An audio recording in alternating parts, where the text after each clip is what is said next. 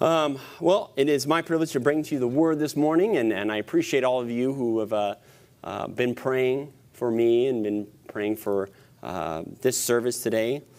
And I have been, when Phil asked me to preach, which was over a month ago, 2 months ago, I knew exactly what text I was going to. It's been on my heart, as I said in the band. And I wanted to get that out there to you guys so that you were, maybe if you would like to follow along and study the text as well, you could do that. But it is a great parable, and it's a great text. I'd like to tell a little story. On June 10th, 1990, British Airways flight 5390 was on its way to Malaga, Spain. The flight was under the command of 43-year-old Captain Tim Lancaster, along with First Officer Alistair Atkinson. At an altitude of 17,300 feet, Captain Lancaster had loosened his lap strap, which was pretty common practice. And it was about at this time that two of the cockpit windows exploded outwards, sending an explosive decompression into the cabin, causing a massive air rush, which sucked Captain Lancaster out of the cockpit. The captain's feet, however, got caught onto the control deck, which sent the plane into a steep dive. And after an intense struggle to move the captain's legs out of the way with the help of the flight crew, Second in Command Atkinson was able to regain control of the plane and take it out of its dive. This action, however, left Captain Lancaster free to be completely sucked out of the cockpit. This was prevented by the number 3 steward of the flight crew holding onto the legs of the captain as he dangled lifelessly out the window. Unfortunately, the wind and G-force was too strong for the flight crew to bring Lancaster back in. So there, at over 10,000 feet, Captain Lancaster's helpless body dangled until the emergency landing was made. Miraculously, he was still alive and was immediately taken to a nearby hospital where he was treated for frostbite, bruising, shock, fractures to his right arm, thumb, and wrist. Now, in such an incident such as this, there's a lot of things that come to our mind. Always wear your seatbelt. Don't fly British Airways. Improper bolts were used in the fastening and securing of the windows, bolts that were not long enough, which was the cause for them to break. Have a flight crew with upper body strength. It's a good one. But what most comes to mind in the case of this is at those moments, what is truly important in this life. Our text this morning definitely brings this question to the forefront of our minds and is without a doubt one of the most important questions we will ever ask ourselves. In chapter 13 of the Gospel account of Matthew, a parable is given. This chapter is chock full of parables. It's a parable chapter. There's about 8 parables total that teach different aspects to the kingdom of God. There is the parable of the sower that explains as to why some enter the kingdom and others do not. There's the parables of the wheat and the tares and the net, which teach the distinction and final destination of those who are in the kingdom and those who are outside of it. The parable of the mustard seed and leaven reveals the power, influence, and scope of this seemingly small kingdom. Our text this morning is that of the parable of the hidden treasure and pearl of great price, as it's become to known. The teachings of these parables can be understood at face value, even though some scholars, as I was reading through some commentaries, totally missed the point of it. It is in these parables that our Lord is conveying the preciousness of this kingdom. If you are not there, please take your Bibles and turn to the chapter 13 of Matthew, and we'll be looking at verse 44 through 46. Only 3 verses for you this morning. So hopefully it won't be too long of a sermon. I've entitled this sermon, The Greater Treasure. Last Sunday we we watched Pirates of the Caribbean, so there may be some influence there when it came to naming the sermon. But whatever. I'm really bad at sermon titles. I don't know why. It's one of the most stressful parts for the sermon for me. But the greater treasure. I'm going to go read the text and then we'll pray. Starting in verse 44. The kingdom of heaven is like treasure hidden in the field, which a man found and covered up. Then in his joy, he goes and sells all that he has and buys that field. Again, the kingdom of heaven is like a merchant in search of fine pearls, who on finding one pearl of great value, went and sold all that he had and bought it. Bow with me. Father, we humbly come before you this morning, faced with the task that I have of proclaiming your word. It is a task that I am privileged, but not deserving of.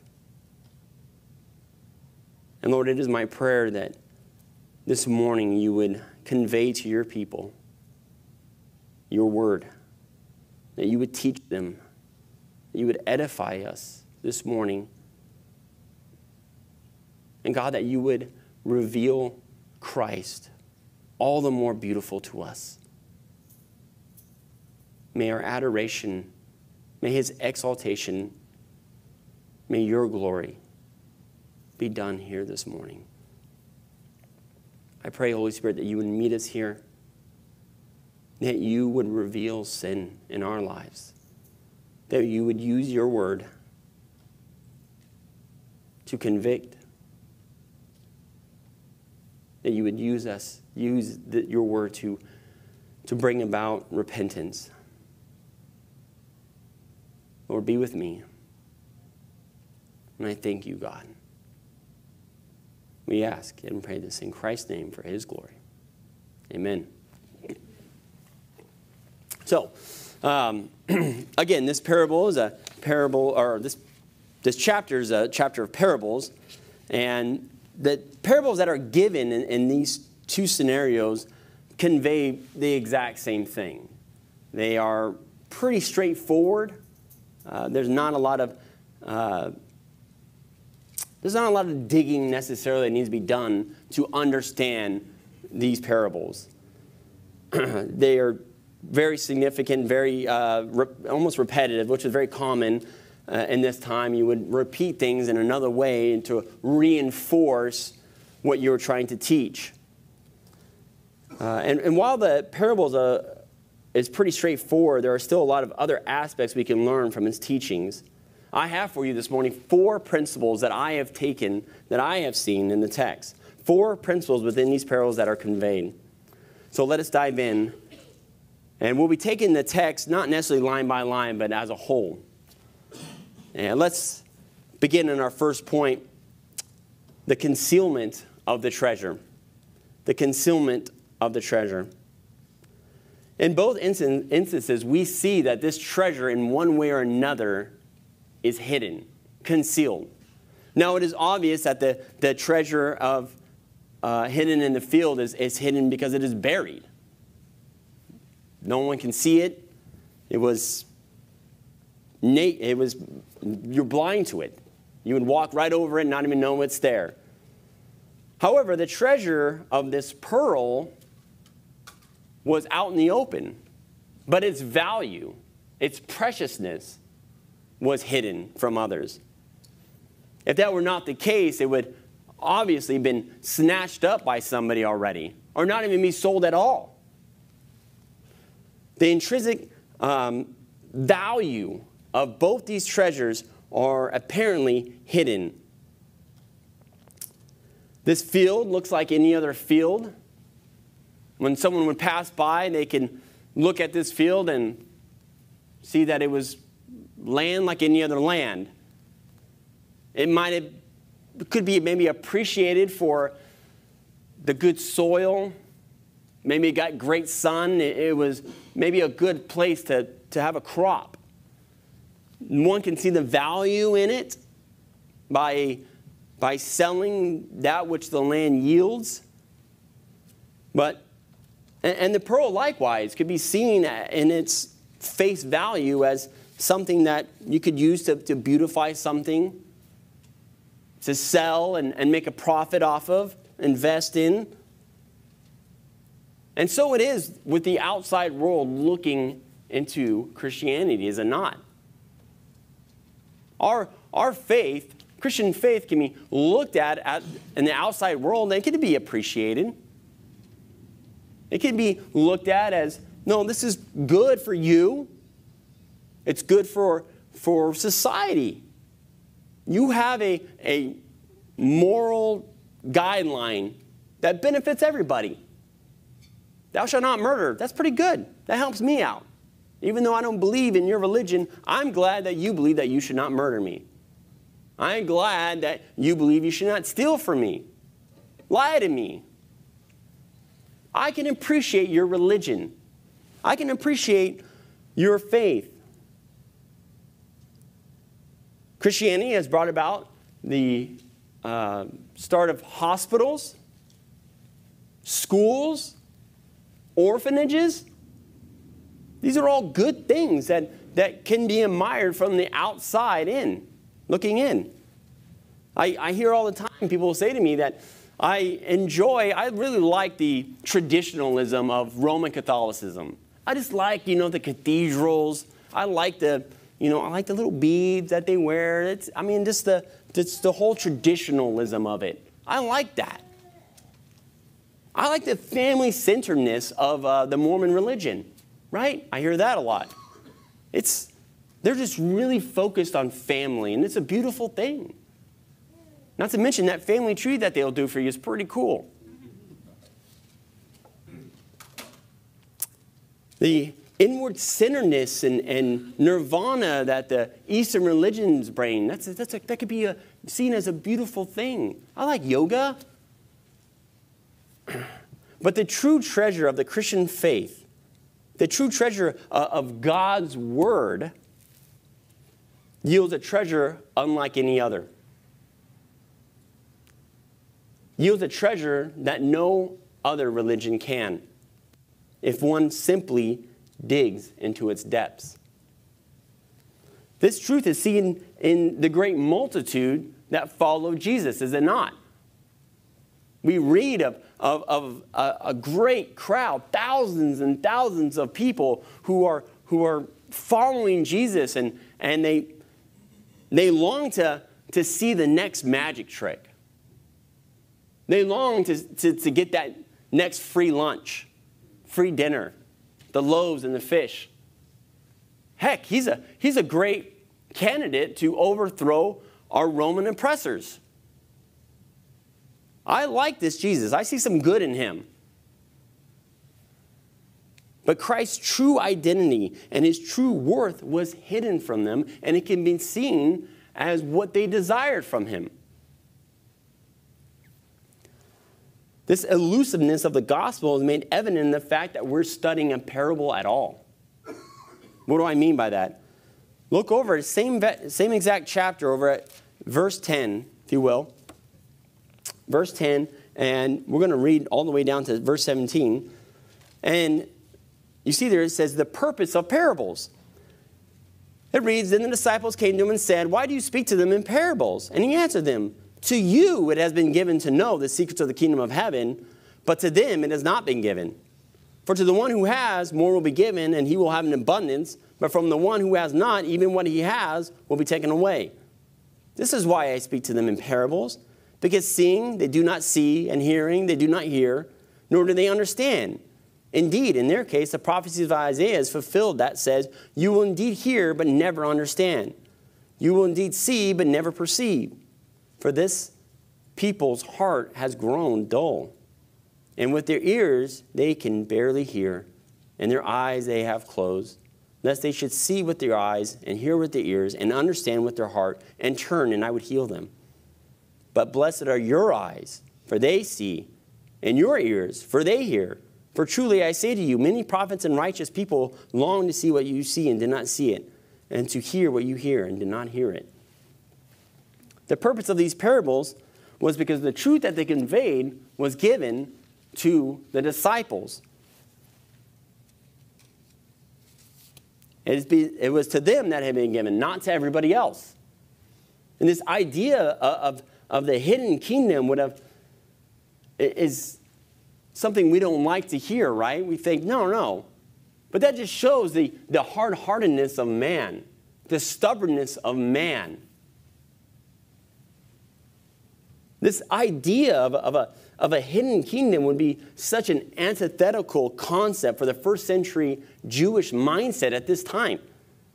Traditional Jewish apocalyptic teachings taught that the kingdom of God was to come at the end of the age. And it was to be anything but little. It was to be anything but hidden. I mean, think about how we view the second coming of Christ, right? That was the Jewish mindset. When you talked about the kingdom of heaven, this idea of it being small, starting small and then growing into something great. This idea of it being hidden. It was something that was, no. When God's kingdom comes, everybody's going to know. He's going to lay siege to his enemies, lay siege to our oppressors. He's going to raise up the Jewish people, vindicate us. In the context of these parables, the kingdom of God is not seen as a future event to be anticipated, but rather a spectacle to behold in the present. This is because the kingdom of God is not found in a place. The kingdom of God is not found in an event.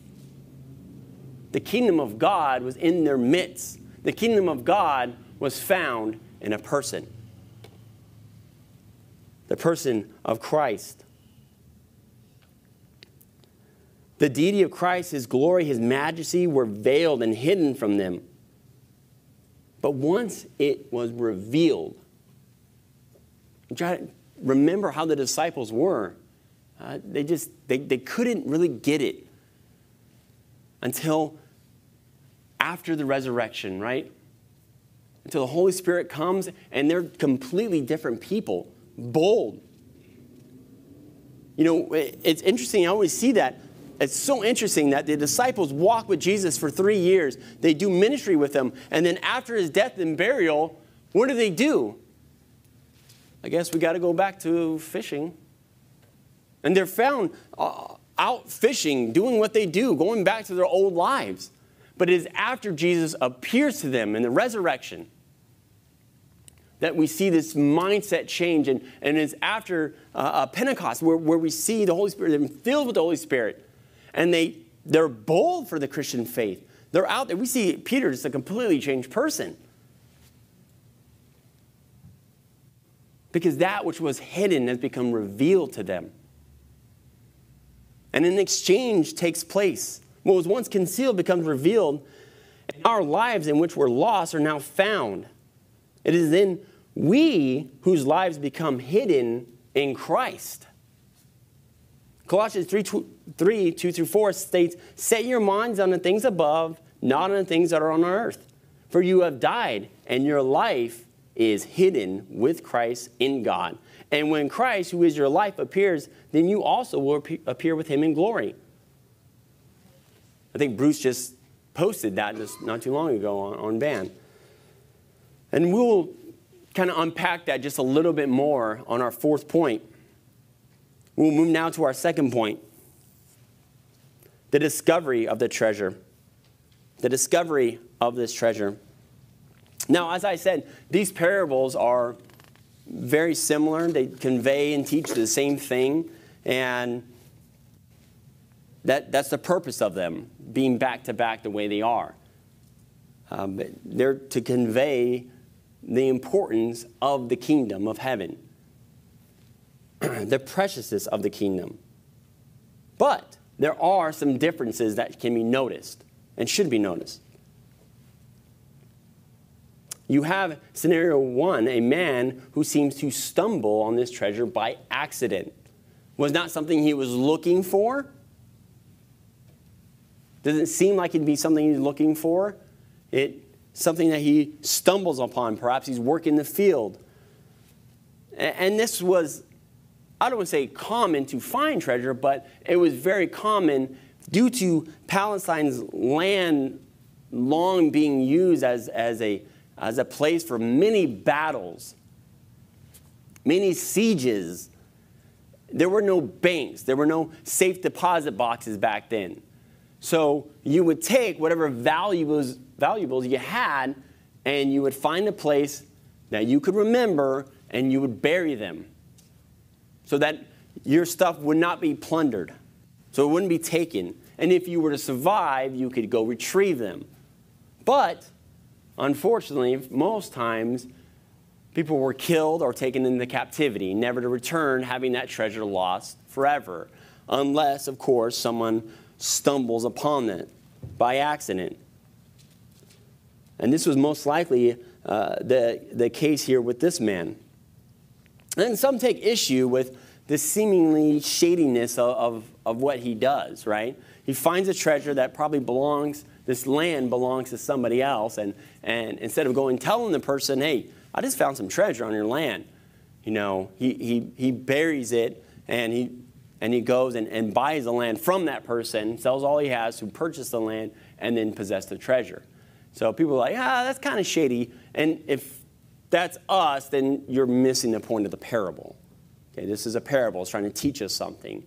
But also, I will say, in rabbinic law, if you were to stumble upon a treasure, something buried on someone's land, and you removed it from the earth, it then belonged to whoever owned the land at the time. But if you came to a knowledge of something being buried or found something buried but left it there and then purchased the land, removed it, it would belong to, again, whoever owned the land at the time of its removal. So this was absolutely done within rabbinic law and tradition. There was nothing shady about his ordeal and his transaction. What would be dishonest if he were to take some of the treasure and use it to purchase the land in order to obtain the treasure in the first place. But he doesn't do that. He goes and sells all that he has, all of his possessions, in order to buy the land so that this treasure could be his. In the second scenario, this merchant, this man who's a merchant, knows exactly what he's looking for. They say that he's a merchant in pearls and fine jewels. They say that he is... to be a merchant, you would travel to distant lands. You would travel to different areas, and you would look. You knew exactly what you were looking for, and you would go and you would try to purchase things so you could resell them. And in this time, pearls were great value. They were of significant value. And pearls are even valuable today, even though we can even kind of manufacture them. We can kind of orchestrate the production of them. But at this time, we have to understand that technology didn't exist. Scuba gear did not exist. So what people would have to do is grab a heavy rock and find an area where they believe clams would be, or is it oysters? It's oysters, right? Not clams. Clams? Oysters. I need to do better on my research. I apologize. And they would take this rock and they would jump in the water with this rock, and so it could sink them to the bottom as quick as they can. And they would look for and grab whatever they could and have to push up and get to get some air just as quickly as they descended. Now, doing this over and over again would have repercussions on the body. It would even kill some people. So you see that this act even added to the preciousness of this pearl, of pearls in general. They were a sign of great wealth. Roman officials and governors, their wives would be ordained in pearls.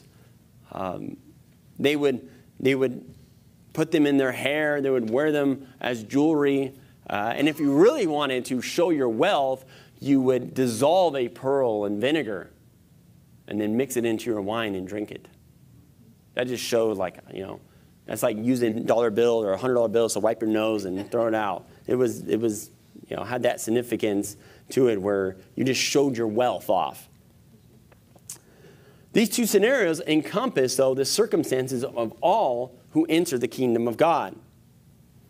There are those who may be interested, who may be looking necessarily.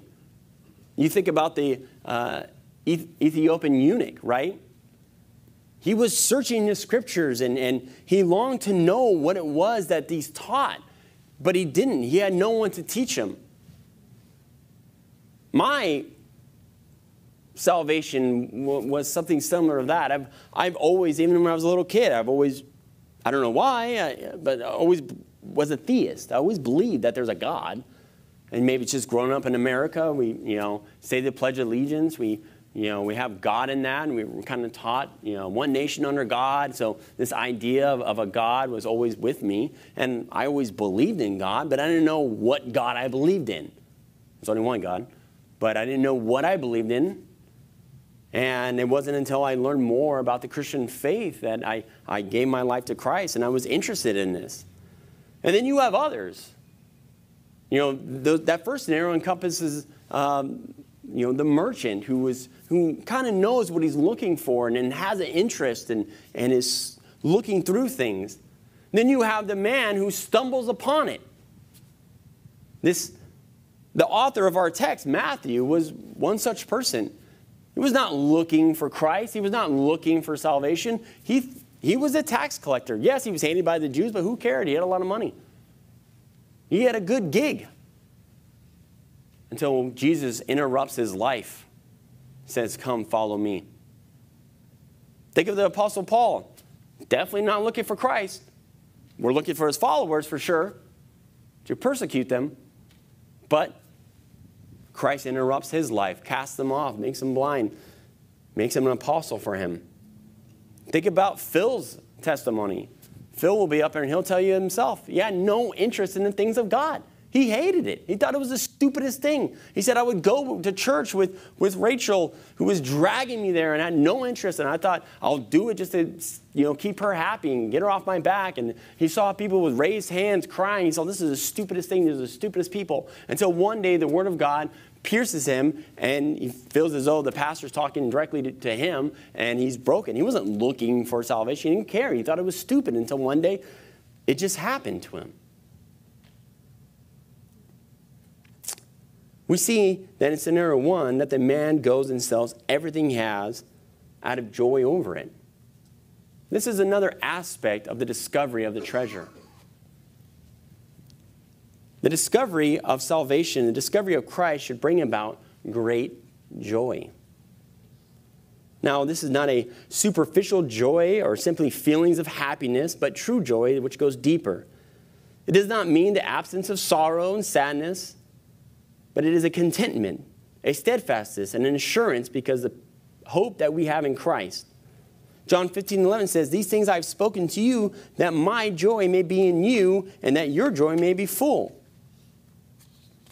I remember an instance, 13 years ago, 14 years ago, where a friend of mine was tattooing a girl who I used to work with. And I remember walking in, and he said, hey, did you hear that, she gave her life to Christ? Which was a shock to me. And I said, really? She's like, oh, yeah, I went to this thing with my mom, and, I said a prayer. And I was like, that's awesome. Praise God. Yeah. The joy was not there at all. It was almost that there was embarrassment over it. And unfortunately, I realized that her faith was superficial, and her life over the many years since then has proved that. Our salvation was superficial, the same. One thing about genuine believers that I have noticed, one thing about true conversion that I've noticed is that even baby Christians have a joy in them. There's something about them, and it convicts me at times. Because we can kind of get dull, can't we? We can kind of sometimes lose that joy. And when someone becomes saved, they can't get enough of this. They want to talk about Christ. They want to know more. They're hungry. And they're joyful. They're like, I don't know what the hypostatic union of Christ is, but let me tell you, he saved me. I can't tell you everything about the Institutes of Calvin, but I know that I was blind, but now I see. He's my Lord. He's my Savior. And it's so funny is that those are the same people who are probably the most evangelists, the biggest evangelists. They're always going around, hey, do you know Jesus? Let me tell you what he's done for me. And I'm always like, man, you don't know anything about the Bible. You became a Christian like 2 seconds ago. And you're already bringing people into church? What the heck? I suck. But isn't that not true? There's even when the baby believers, there's a joy in them.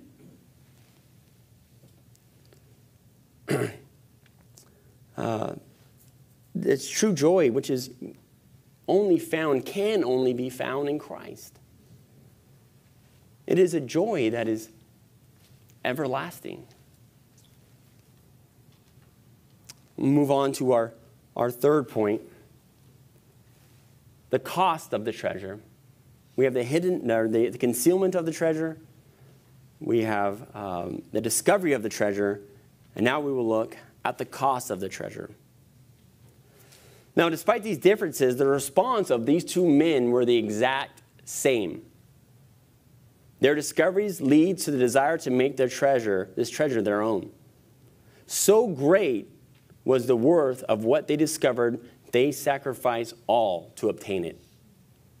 They both sell all they have in order to obtain this true treasure. Now, I want to be very clear that salvation is a gift. It is by grace through faith, not of ourselves, so that no man may boast. It is only by God. We can never earn it. We can never obtain it. There are no amount of good deeds done or wealth given or knowledge obtained that would allow us to be deserving of salvation. We cannot earn it. It is free. It is a free gift. And I want to be very clear on that. But even a free gift comes with a cost. And that's the point here that I'm trying to make, is that this cost is the cost of the free gift. Dietrich Bonhoeffer once said, salvation is free, but discipleship will cost you your life. Jesus was clear on this point. Luke chapter 14, verses 26 to 27, he says, if anyone comes to me and does not hate his own father and mother and wife and children and brothers and sisters, yes, even his own life, he cannot be my disciple. Universal negative, cannot be my disciple. Now, Jesus is using hyperbole here. Obviously, he's not telling you to love your enemies but hate your mother and father. What he's saying is that in comparison to your love and devotion to me, your love for your family, your children, even your own life, looks more like hatred compared to the love you have for me. It doesn't even come close. We can think of the encounter that Jesus had with the rich young ruler in Mark 10, who asked him one of the most vital questions that anyone can ask, right? What must I do to have the eternal life? What must I do? As if there was something we could do. You see, Jesus challenges him, does he not? He says, you know the commandments, obey, love your neighbor, honor your father and mother. He says, no, I got that. I got it. I've done those things. Check. Am I good? Is there anything else? He says, yeah, there's one more thing.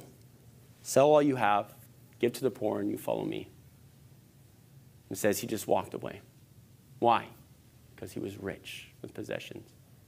You see, this young rich ruler thought, all the commandments, I got them down. He says, you think so? Let's start with number 1. Have no God before me. Go sell your possessions. Failed. He was willing to follow Jesus as long as it didn't interfere with his true love and treasure. Likewise, in Luke chapter 9, 59 through 60, to another he said, follow me. But he said, Lord, let me first go bury my father. And Jesus said to him, leave the dead to bury their own dead. But as for you, go and proclaim the kingdom of God. Sounds kind of harsh, right? I just want to go to a funeral with my dad. No, it's not what Jesus, what he's saying to Jesus is, let me get my inheritance first. I am willing to follow you, Jesus. I am down. I'll follow you. Let me get a good savings though first. If I get this, then I will do this. If I feel comfortable here, if I get this treasure, then I will make you my treasure. Okay? Jesus says, no. That's not how it works. You cannot have the world and Christ as well. This is the issue that I have with the prosperity gospel that is being proclaimed. The issue I have with the vast majority of American evangelicalism. The gospel is promoted with no mention of repentance, sin, or self-denial. This is why the prosperity gospel is so prominent today. That's why it's so successful. You get the best of both worlds. You get to have your cake and eat it too. You get the promises of God along with the loves of the world. Again, Dietrich Bonhoeffer called this cheap grace. A grace that costs nothing. This is a false presentation of the gospel, a counterfeit, a cubic zirconia version of the gospel. It looks good from afar, but when examined is of no real value, and it will not save. This merchant would not be satisfied with a pearl that looked like the real deal. He didn't look down and say, well, this one has great value. The one next to it, no, it doesn't have great value, but it looks close to the real deal. And I'll just go with that. He was not happy with the counterfeit. He was not content with anything less than this pearl that he knew that had great worth. He would not be satisfied with simply having a knowledge of the pearl or having an experience with the pearl, nor did he even try to haggle the price. Do you notice that? Sold all that he had. No price is mentioned, but obviously there was a price. But sold all that he had. He didn't try to haggle the price down so that it wasn't as costly to him. For he understood its worth.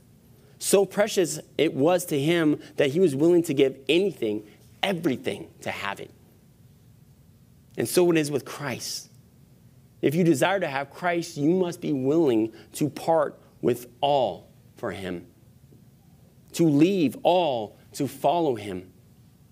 You must be prepared to abandon all that stands in opposition, competition, or hindrance from obtaining this greater treasure. You will not be satisfied with just an experience with Christ. I meet people all the time that say that, like, I used to go to church.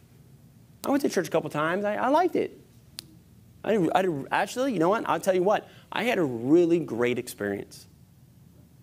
I haven't been back in like 8 years, but I had a good experience. This merchant wasn't happy with just holding this pearl and experiencing it or even looking at it from afar. He had to have it. It had to be his. He craved it, longed for it. And so it must be with those who are in Christ. Luke 14, 27 through 29. Whoever does not bear his own cross and come after me cannot be my disciple. For which of you, desiring to build a tower, does not first sit down and count the cost, whether he has enough to complete it? So therefore, if any one of you who does not renounce all that he has cannot be my disciple. Our God is a jealous God who will not share our affections or devotions. We, likewise, must count the cost because there is one. We must be like King David, who will not offer to God that which costs us nothing. 2 Samuel 24:24. And that may be you this morning. When you examine your life, really contemplate. You're willing to add Christ to your life, but you're not willing to make him your life. You like the idea of Christ as Savior of your life, but not Christ the Lord over your life. You're willing to have sacrificial moments in your life, but not a sacrificial life. But if Christ is not everything to you, he might as well be nothing to you. The very call of Christ is not come and try. It's come and die. Matthew 16, 24 and 25, if anyone would come after me, let him deny himself and take up his cross and follow me. Following Christ may cost you relationships, may cost you comforts, may cost you worldly privileges and pleasures. But this cost, I tell you, is not without reward. Which leads me to my fourth and final point. The value of the treasure. The value of the treasure. The action of these two men is foolish to those who are unaware of the value in which they are getting possession of. From the outside, again, this field, this pearl seems like any other. But to go sell all you have for it seems stupid. A waste of their money and possessions. A waste of their time. They are throwing all their eggs into one basket, which is not smart. Those who are ignorant of the treasure are blind to its value. 1 Corinthians 1:18, for the word of the cross is folly to those who are perishing, but to us who are being saved, it is the power of God. Going back to Colossians 3, this is what it means to have our lives hidden in Christ. To the outside world, our lives shouldn't make sense to them. It should be weird. They should look at it and say, yeah, I don't think I could give up football every Sunday. Maybe I'm down to come Easter. Maybe Christmas too. As long as my team's not playing. You know, I'm willing to have sacrificial moments, but a sacrificial life, that seems dumb. You base your life off of a book. I don't know, man. Every Sunday and throughout the week, your time, your talents, your money you give? Yeah. To each their own, not for me. It seems absolutely foolish. But this is what it means to have our lives wrapped up and hidden in Christ. It's because they do not know Christ. Because they do not know Christ, therefore cannot understand the lives of those who are wrapped up and hidden in him. Because you cannot understand and appreciate the Christian faith if you do not know the founder and perfecter of it. Hebrews 12:2. These two individuals were both willing to give up everything because of their faith, which convinced them that the treasure that they were going to possess was far more valuable. It was more valuable than all their possessions. It was more valuable than all of it combined. They were convinced that they needed this treasure more than anything and everything else in their lives.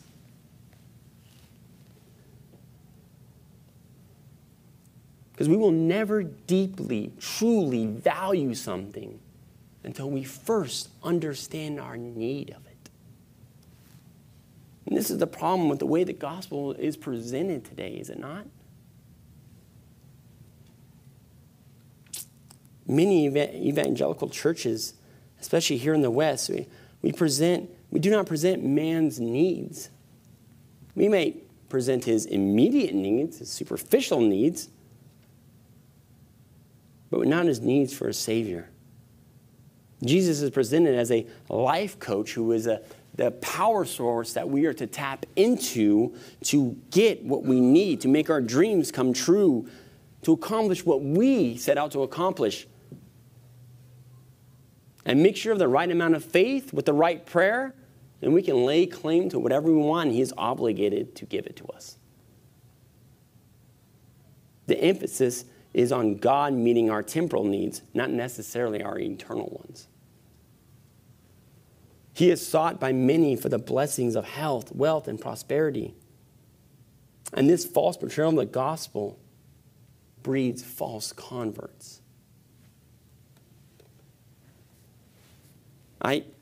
There's a street evangelist, you may know him, Ray Comfort. He's been around forever. I think he's Australian. He goes around and I read one of his books, and he had a great analogy. Unfortunately, Todd White used this analogy not that long ago, and it made me not want to use it because he used it, but I don't want to throw the baby out with the bathwater just because he used it. It's still a great analogy that stuck with me, and basically what he says is he gives a scenario that if you were on a plane, I got planes going on in my sermon. That wasn't intentional. But if you were on a plane and you're sitting there and you have a very long flight, and the stewardess comes up to you and says, is there anything you need for your flight? Would you like a water? Peanuts? Parachute? You ask, do you say parachute? Yes, would you like a parachute? Why would I want a parachute? Well, sir, a parachute will make your flight much more comfortable. It will bring you happiness on this flight. It'll help you on this flight. You think to yourself, this sounds like a really good parachute. I'll take it. It's free? Yeah, it's free. Here you go. You put on the parachute, you put it on, you kind of have it a little loose or whatever so that you're comfortable. But 2 to 3 hours in, that parachute is making you lean a little forward, making your back cramp a little bit. The straps are digging into your legs. And you start to realize quickly that this parachute is not making my flight more enjoyable. I'm not more comfortable. And then you start looking around. Nobody else is wearing a parachute. And not only that, you see them smirking at you. You see them laughing at you, pointing, mocking you. You start to feel like you were not sold a bag of goods.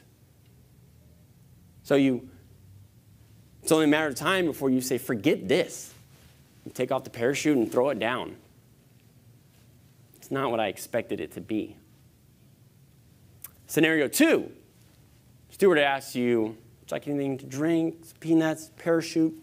Why would I want a parachute? Because, sir, I'm not supposed to say anything. But sometime during this flight, this cabin is going to rip open and suck every one of us out. And if you do not have this parachute, you will perish. You will die. It's 100% guaranteed. Yeah, I'll take that parachute. Is there a cost? You could take here's my wallet. I didn't take everything. I need this parachute. Give me this parachute. And you put it on. And you don't put it on loosely. No, you strap that sucker on. You make it tight. Oh, there's a manual with it. I'm going to read this manual. I want to know exactly how this works because I'm going to need it. I'm going to study this manual.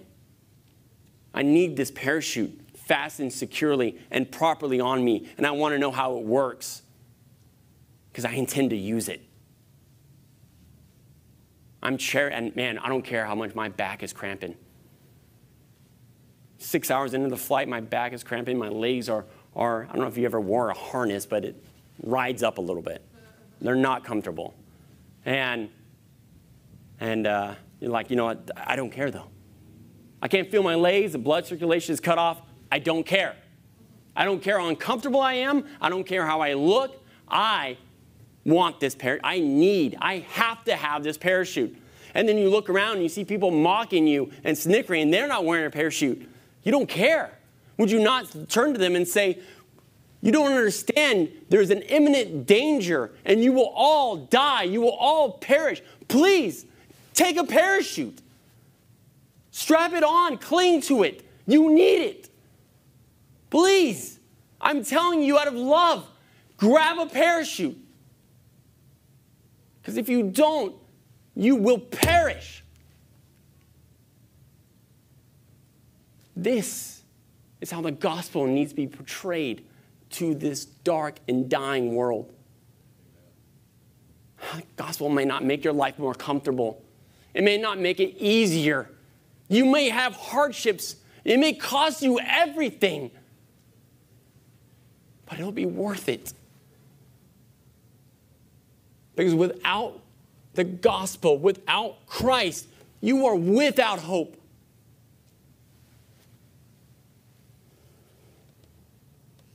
You cannot appreciate the good news of the gospel until you first understand the bad news of man. You cannot only understand the value and precious of your salvation when you understand your indebtedness to it. When we properly understand this, we see everything else as vain pursuits. The Apostle Paul understood this in Philippians chapter 3, verses 4 through 6. He says, if anyone else thinks he has confidence in the flesh, I have more. Circumcised on the 8th day of the people of Israel, of the tribe of Benjamin, a Hebrew of Hebrews as to the law, a Pharisee as to zeal, a persecutor of the church, as to righteousness under the law. I was blameless. What is he saying? I was a religious superstar. I was well thought of. I was top of my class. I was famed. I was on the path of great prestige. Basically, I had it made. Do you understand that about me? I mean, if someone wants to talk about all this prestige and all these things, trust me, my former life, I had more to boast about before Christ. Before this great treasure was made known to him. It was only after this that Paul says, I count those things as a loss. I count it as rubbish, as garbage, compared to the surpassing knowledge of knowing Christ, the Lord. All the prestiges of the world, all the riches of the world, all the fame, everything this world has to offer us is garbage in comparison to Christ. It is Christ who is the most precious treasure. And so it should be with us. The sacrifice is not necessarily always easy to make at first.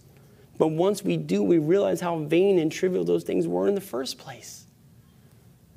All the things that our flesh fights so hard to keep, to hold on to, is all we need to leave and let go of.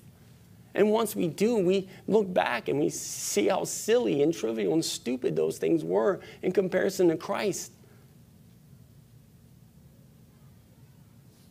Even our own lives. Mark chapter 8, verses 35 and 37, for whoever would save his life will lose it. Whoever loses his life for my sake and the gospel's will save it. For what does it profit a man to gain the whole world and forfeit his soul? For what can a man give in return for his soul? Missionary Jim Elliot said it best. It's in your bulletins. He is no fool who gives what he cannot keep to gain what he cannot lose. Jesus Christ is the greater treasure. He is the only true treasure. And this treasure will never depreciate in value. It can never be lost. It can never be stolen, nor can it be forfeited. Its value is guaranteed. And there's nothing that can compare to it, for it is eternal. And that which lasts the longest is worth the most. H.B. Charles. I believe that it is this knowledge of the preciousness of Christ, of the gospel, that is the basis of the peace of God that surpasses all understanding that we possess. Philippians 4:7. And it only comes from a saving knowledge of Christ. When we understand this truth, when we understand that the richness that we have in Christ, when we marvel over it, we can stand firm through anything with that peace. Because our hope, our treasure is everlasting. It's immovable. If I had $1 billion in the bank and I lost $100, and Christ is worth so much more. And when we understand this, we can endure with a peace through financial loss, the loss of relationships, the loss of our comforts, the loss of our health. Even when we get that diagnosis result that we weren't hoping for, we can stand firm. We can have a joy, a peace that surpasses all the world's understanding. Because no matter what happens to us in this life, our treasure is still intact. And our riches can never be taken.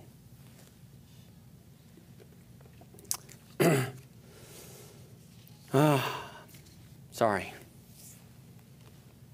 Now, I have a couple applications here. I want us to think back to the story of Captain Lancaster. What if you found out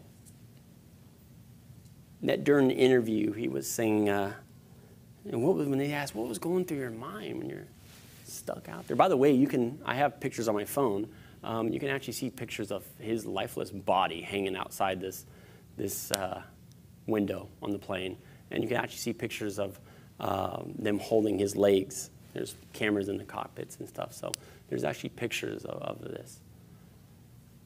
But what if during the interview they said, what was going through your mind at the time? And he said, when I got sucked out, it was just everything was so happening so fast. But I had just went to the bank and I took out thousands of dollars in cash. It was in my pocket, so I was like trying to keep that from flying out. And then before I knew it, my coat, which is I love that coat. It's my aviation. I got it. It has all my pins of all my accomplishments on it. It was being ripped off, so I was trying to hold on to that. And then I noticed my watch. I love this watch. It was given to me. It's an expensive watch. And I noticed it was flinging, so I'm holding on to that with my pinky. And then my ring, that was trying to fly off. So, I was just, and then I was thinking to myself, oh man, What is it going to do for my reputation?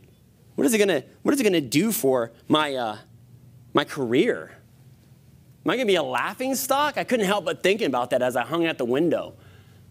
And I thought to myself, man, I wonder if I'm going to have any health issues after this. Am I still going to be able to live the life that I did before this? My legs are hurting right now. Getting frostbite. And I was hurting. And I just couldn't think of man, I really like to play tennis still. And I wonder if this was going to mess up with my tennis. Is it going to mess with my way of life previous to this? I just couldn't help thinking about that. And all the while, my cash is starting to fly out, and I'm trying to grab it, But I also had my watch, so it was a nightmare. It was a nightmare.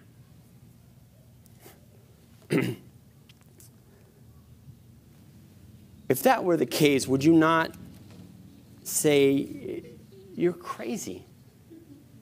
You were to be consumed with worry of anything else but your life is just madness. It's foolishness. That's what you were worried about up there? Did you not realize you were being literally hung on by the strength of another, and that strength was fleeting? That you were about to die. And you were worried about cash flying out of your pocket? Losing some watch? Your reputation? Your previous life? Your hobbies? That's what you were thinking about? That's utter foolishness. But I tell you, if you are here today and you're not in Christ, and you're willing to walk out those doors, you are a bigger fool. You are placing your trust in yourself, seeking in a never-ending pursuit of that which will not, cannot satisfy you. As St. Augustine once said, you have made us for yourself, O Lord, and our hearts are restless until they rest in you. End quote. You likewise are in the same situation. You're dangling helplessly, held on by the arms of the grace of God in whom you have offended and set yourself up as an enemy of. And at any moment, you will fall. Where worldly treasures cannot save you and are of no worth. Tomorrow is not promised to you.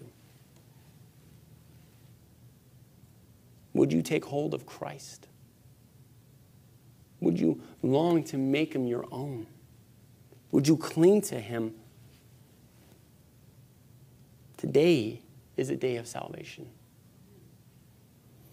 And to my brothers and sisters in Christ, I likewise would like to think of Captain Lancaster's story.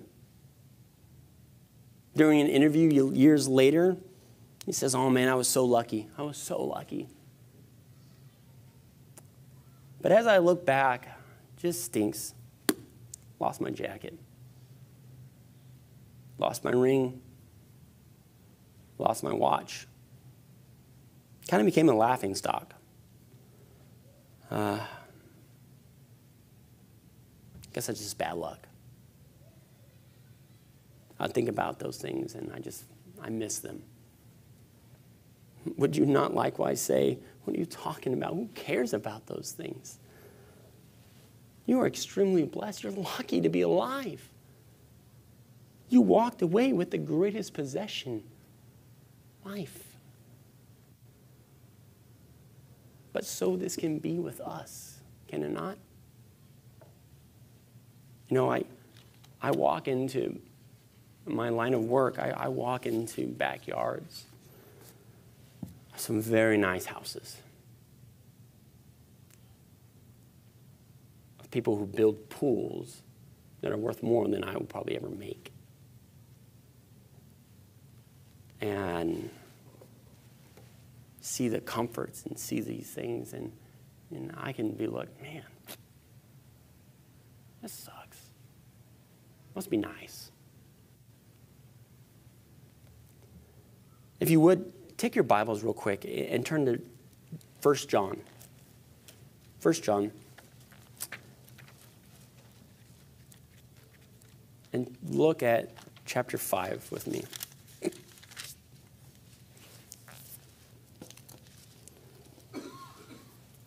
1 John chapter 5, verse 20, very end there. John says, "And we know that the Son of God has come and has given us understanding so that we may know him who is true. And we are in him who is true, in his Son, Jesus Christ. He is the true God and eternal life." Then he ends with this statement: "Little children, keep yourselves from idols." End. Very weird. Very weird way to end this book, this letter. He talks about, throughout this letter, how those in Christ have overcome the world, the eternal life that we as believers have in Christ, the hope and confidence we have in Christ, the overcoming of sin that believers have in Christ. Just a list of wonderful truths that we as believers have in Christ. Then he ends with those 4 words: keep yourself, or guard yourself, from idols. And what's interesting is that John is speaking to believers.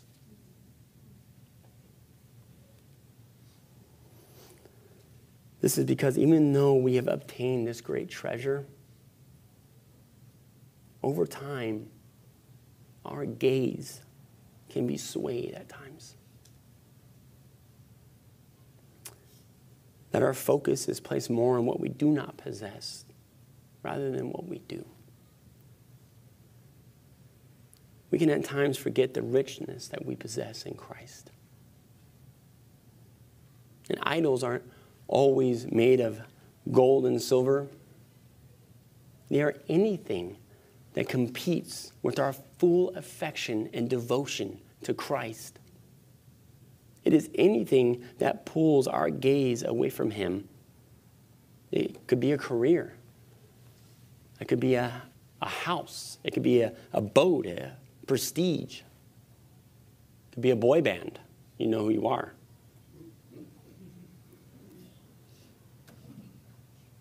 It could be a relationship, a spouse. It could be our children, which these things are not necessarily bad. They're good. It's good. Children are good. They're a treasure, and we should treasure them. We should love them. But even good things can become bad if they take our focus off the greater thing.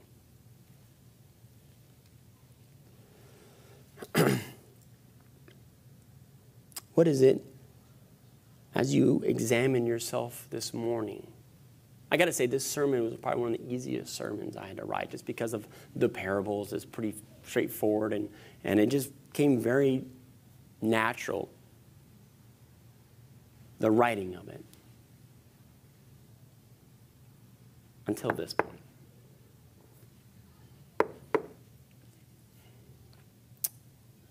This wrecks me. It could be your pride, your hate, your anger, anything that is more important to you than Christ.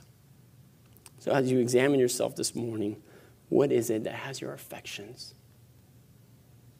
What is it that consumes your time, consumes your thoughts, and consumes your desires? Is there anything that you trust, follow, fear, obey, serve, or love more than Christ? We in our fallen state are susceptible to such a sin. We can be like the Corinthians who, after receiving the treasure of the gospel, turn and desire to behave like the world they were saved out of. We can be like the church in Ephesus in Revelation chapter 2, who, though on paper, seemed like the perfect church and checked all the boxes, but they had forgotten their first love, Christ. And this does not typically happen all at once. It's a gradual descent. Your prayer life becomes shorter and shorter until it's non-existent. Church seems less and less important. Before you know it, We have replaced those loves with the things of this world. This morning, my instructions to the believers in this room is the same to the unbelievers, if there be any. Behold Christ. Behold this great treasure. He is the great treasure, the priceless prize in which is worth more than all the kingdoms of all the world of all times, 100-fold. Be reminded of not only what you've been saved from, but what you've been saved unto.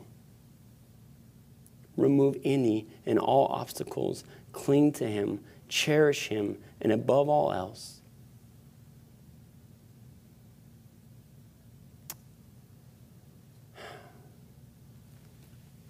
remember how precious this treasure is, how priceless it is.